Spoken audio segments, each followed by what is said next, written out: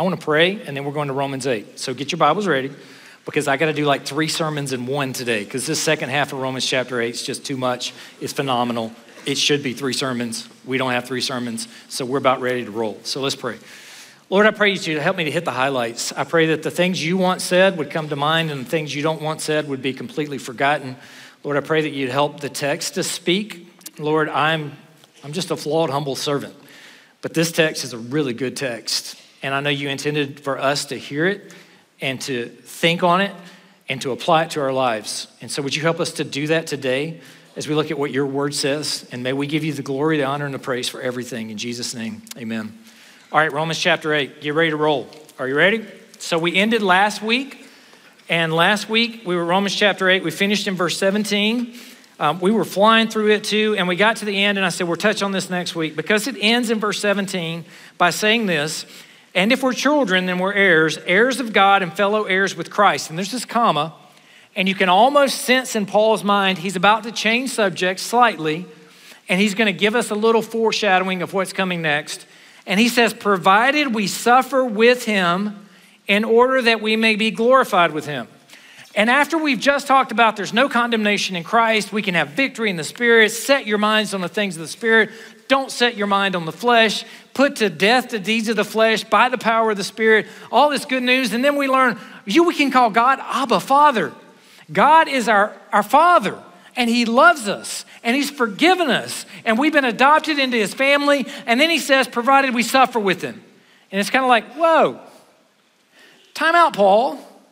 You were doing really well till you got to the suffering part. I don't like the suffering part. What's going on here? And then he's going to continue in the second half of Romans chapter 8. Here's your main idea. Write this main idea down. In Christ, we have hope that overcomes. So if you're not in Christ, you don't have this hope. I'm not talking to you today. If you are not a follower of Jesus Christ, you do not have this hope. And things are not accidentally, cosmically, evolutionarily gonna work out for your good. They're just not. This is not a message for you. But if you are in Christ, then you have hope. And not only do you have hope, you have a hope that overcomes. What does it overcome? Everything, eternally speaking. It doesn't mean everything in life is going to be easy or it's going to work out. That's why he mentions suffering. But friends, we have a hope that lasts far beyond this world. We have a hope that, in fact, all 3 of our points are going to lay this out. We have the hope of new creation. And so you see that. We have a hope in God's sovereignty. Now, gosh, I wrestled with whether to use God's sovereignty or God's providence. I think sovereignty is what's more in the text than providence. Providence is not a word that's in the text. But God, in his sovereign aspect of being able to do whatever he wants, has chosen to do what's good for us ultimately in our eternal benefit. And so, friends, when we talk about God being sovereign today, this text could be controversial, because you're going to read some of these things and you're going to start trying to figure out, how does this apply in the Ordo Salutis, the order of salvation? How does this fit? Are you a Calvinist? Are you not a Calvinist? No. That's not what the text is talking about. The text is focused on assurance of a hope that what God began, he's going to complete. It's assurance of a hope that tells us everything's going to work out to our good. How do I know it's all going to work out to the good of those that love the Lord? Because there's a God that knew me, and then he predestined me, and then he called me, and then he justified me, and then he glorified me, and that's good news for all of us. No matter what bad news hits your life today or any other day of your life, and you will have bad news, you got a hope that overcomes, because he's in control. Not only is he in control, we have a hope in God's unfailing love, and you can't defeat it. And there's nothing in life that can defeat it, and there's nothing that can separate you from it. So, all right, you've already heard it. You heard Chris Miller talk about in our suffering to look to God. You heard James Hilton talk about how we need to speak truth to ourselves. And so when you feel like I have no hope, that's a lie of the devil. When you feel like you are not loved, that's a lie of the devil. And so we need to take those lies of the devil and get them out of our minds and replace it with the truth of Scripture and what God's word says.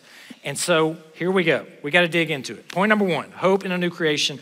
Let's look at what it says. Romans chapter 8, verses 18. For I consider that the sufferings of this present time are hard. Oh, is that what he says? I consider that these sufferings of these present times are not fair because somebody else isn't going through it. I consider that the sufferings of these present times make me unhappy. No. Paul writes to us, I consider the sufferings of this present time are not even worth comparing with the glory that is to be revealed to us. For the creation itself waits with eager longing. 7 times in the entire New Testament, every time focused on Christ's return. There's an eager longing on the king that's coming back. And friends, I'm here to tell you, when he's coming back, it's not as a baby in a manger. It says a king, it says a sovereign king, it's on a white horse, and nobody can defeat him. That's your king that's coming back. There's an eager longing for the revealing of the sons of God, for the creation was subjected to futility, not willingly, but because of him who subjected it, in hope that the creation itself will be set free from its bondage to corruption and obtain the freedom of the glory of the children of God. For we know that the whole creation has been groaning together with the pains of childbirth until now. And not only the creation, but we ourselves, who have the first fruits of the Spirit, groan inwardly as we wait eagerly for adoption as sons, redemption of our bodies. For this is the hope. It's the hope that we were saved. Now it's the hope that is seen is not hope. For who hopes for what he sees? But if we hope for what we do not see, and we wait for it with patience. Friends, there's a new creation coming, and that gives us hope.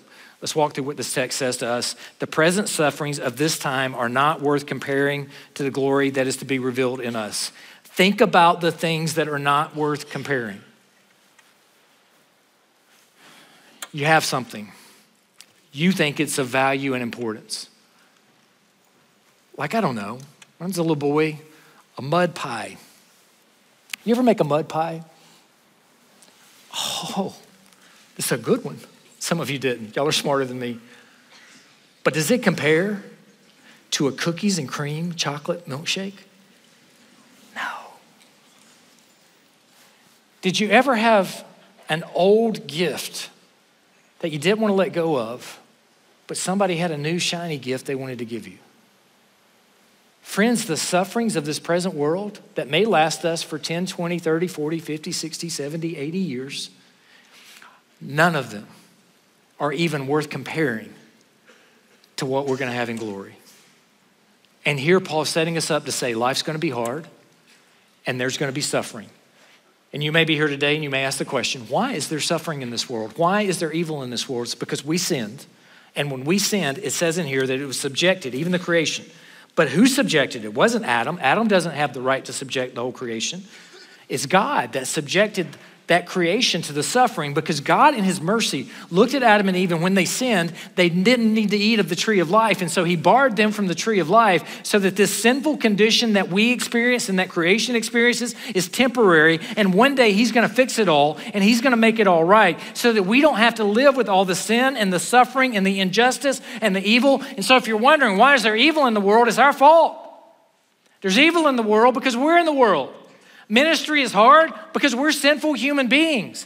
You're going to have bad things happen in life because there's a bunch of sinful people living on this world.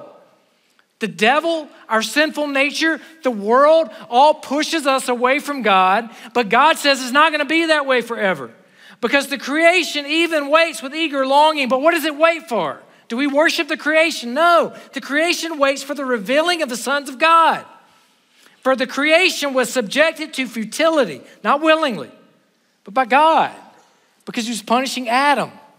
And the reason there are thorns, the reason there are, mosquitoes, the reason there are, stink bugs in Ohio. Do y'all have stink bugs? Like, is there a worse creature on the planet than a stink bug? Like, polka dots? Yeah. If you kill a stink bug, you are the one that has to suffer the stink of it. Like you get a tissue and you barely grab it and you wad it up and you flush it down the toilet in the name of Jesus because it's evil. All of these things are going away, people. The creation itself will be set free from its bondage to corruption, and it will obtain the freedom of the glory of the children of God. Friends, we are created in the image of God, and you can read through chapter 8 and realize that you are loved and that you are special and that you have value and worth and that God is your sovereign God and he created you for a purpose. For we know the whole creation has been groaning in the pains of childbirth until now. We won't use a childbirth illustration because most of you haven't had children. It won't make sense. You'll get it later in your churches. And not only the creation, but we ourselves, we also groan. We have the first fruits of the Spirit. We have the Spirit, but we're not where we need to be yet. So we groan inwardly for that final adoption, the already not yet, a final adoption and the redemption of our bodies. So we don't have these earthly bodies with all the things that are wrong with them. We have heavenly bodies. And so friends, when you think the creation is hopeless, there's hope in a new creation. He doesn't stop there. And the news only gets better because there's also hope in a sovereign God. Look, this gives me great comfort. Let me tell you what it says here. In verse 26, likewise, the Spirit helps us in our weakness. How many of you feel weak from time to time? You may not want to admit it. How many of you feel weak from time to time? You got the Spirit to help you. This is good news. For we do not know what to pray for as we ought. Should I pray for somebody to be delivered from the trial, or is the trial what God's going to use to get them where they need to be? I don't know, but the Spirit does. And the Spirit's going to help me pray so that the prayers align with the will of God. For we don't know what to pray as we ought. That gives me comfort. Friends, how many times have you been trying to pray and you can't find the words? I'm not alone. Paul says he didn't even know how to pray as he ought to. So if you're like, I don't want to pray in public, I don't know what to say, welcome to the crowd. We don't know what to say either. But we need to cry out to God because he's our Father and the Spirit knows our hearts and the Spirit knows the sovereign will of God and the Spirit's going to help us in this. And so pray, talk to your Heavenly Father, your Abba Father, talk to your dad and say, Dad, I don't know what to say. I don't know how this is going to play out. I need help. And the Spirit will help you. The Spirit is there. We don't know how to pray as we ought, but the Spirit himself intercedes for us with groanings too deep for words. Okay, now time out. Some people like to say this is a private prayer language. This is not a private prayer language. This is to all people. Even in Corinth, when they were messed up, they were very clear that not everybody had the gift of tongues. This is to all people. The Spirit's going to help all of us. It's also the Spirit that is interceding and the Spirit that is groaning. It's not us. And so you don't need to have your own private prayer language, whatever that means, because if you're not communicating to anybody, I don't know this language anyway. But you don't even need to worry about that. Because you need to try to think through, how am I going to articulate with my mind what I need to say to the Lord? And Lord, help me to understand through the Spirit what I need to be praying and how I need to be seeing the circumstances. And most of the time, prayer is not going to change God. Prayer is going to change us and the way we see things anyway. And so our prayer is how we're focusing our minds on the Lord. And the Spirit, this is good news, comes along to help us. He helps us in our weakness. He intercedes for us with groanings too deep for words. So friends, when you're hurting, and there's nowhere else to go, and there's nobody that can fix it, where do you go? You go to God. You go to your Father. You go to your Heavenly Father and you cry out, Dad, Father, I'm messed up, I'm sinful, I'm flawed, I don't know what's happening here, but you do. And the Lord intercedes for us. Here we see it. He intercedes for the saints according to the will of God. And verse 28, which we have to explain carefully. And we know that for those who love God, all things work together for good. So let's break this down. We know for those who love God. Does that mean if you don't love God enough, it's not going to work out for your good? No.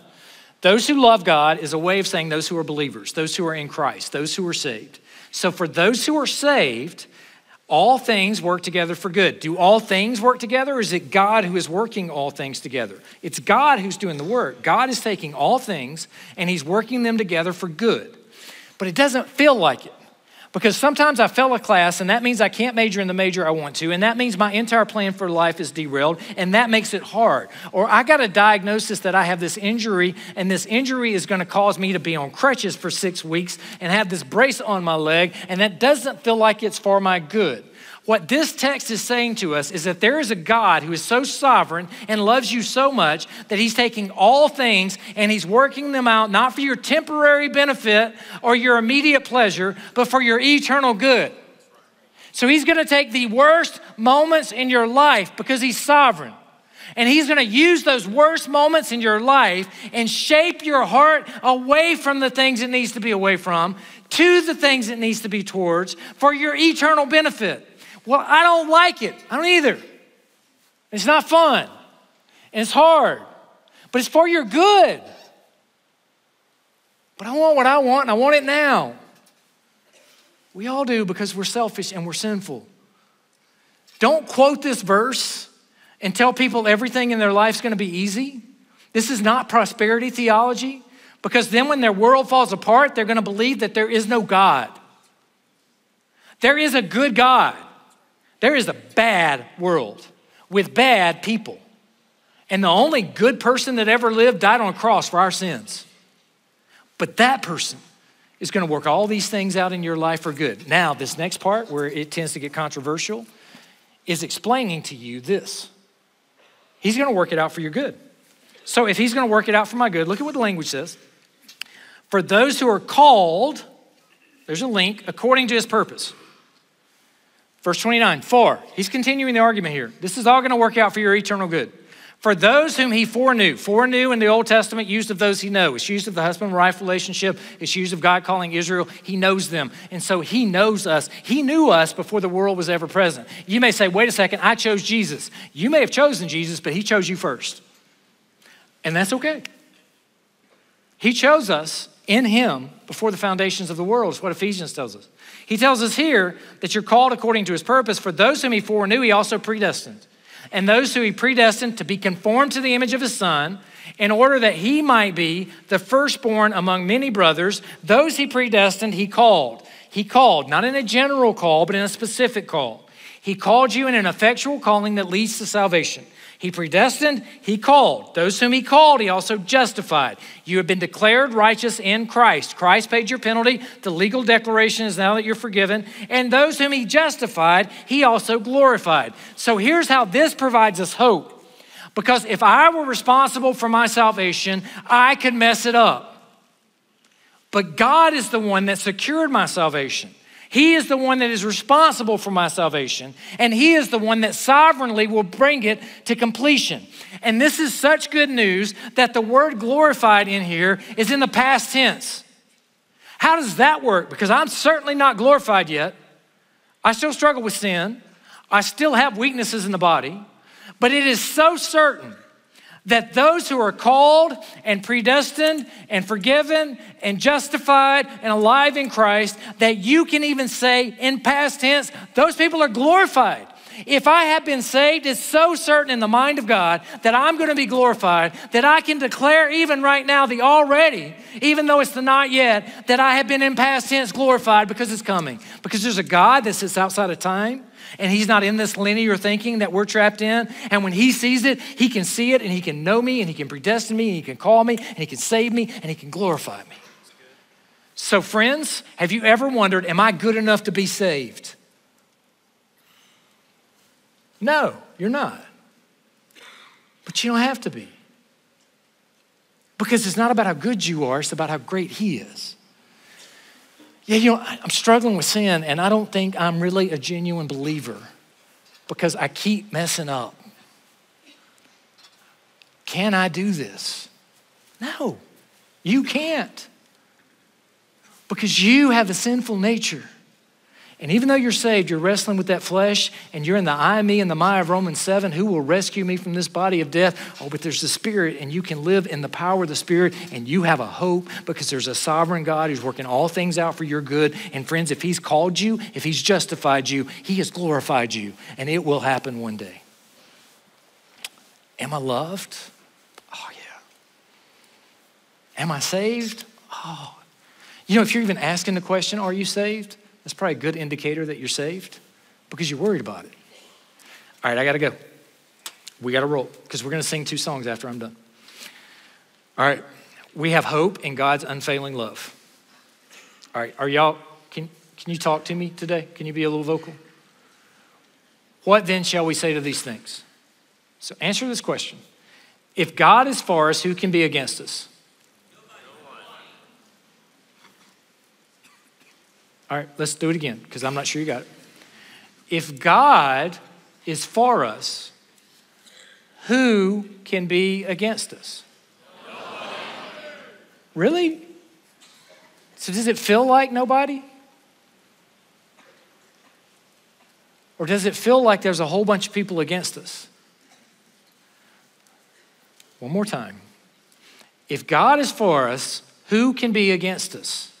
Nobody. All right, so I like that. That was good, thank you. Let me break this down for you like he does. It's an argument here.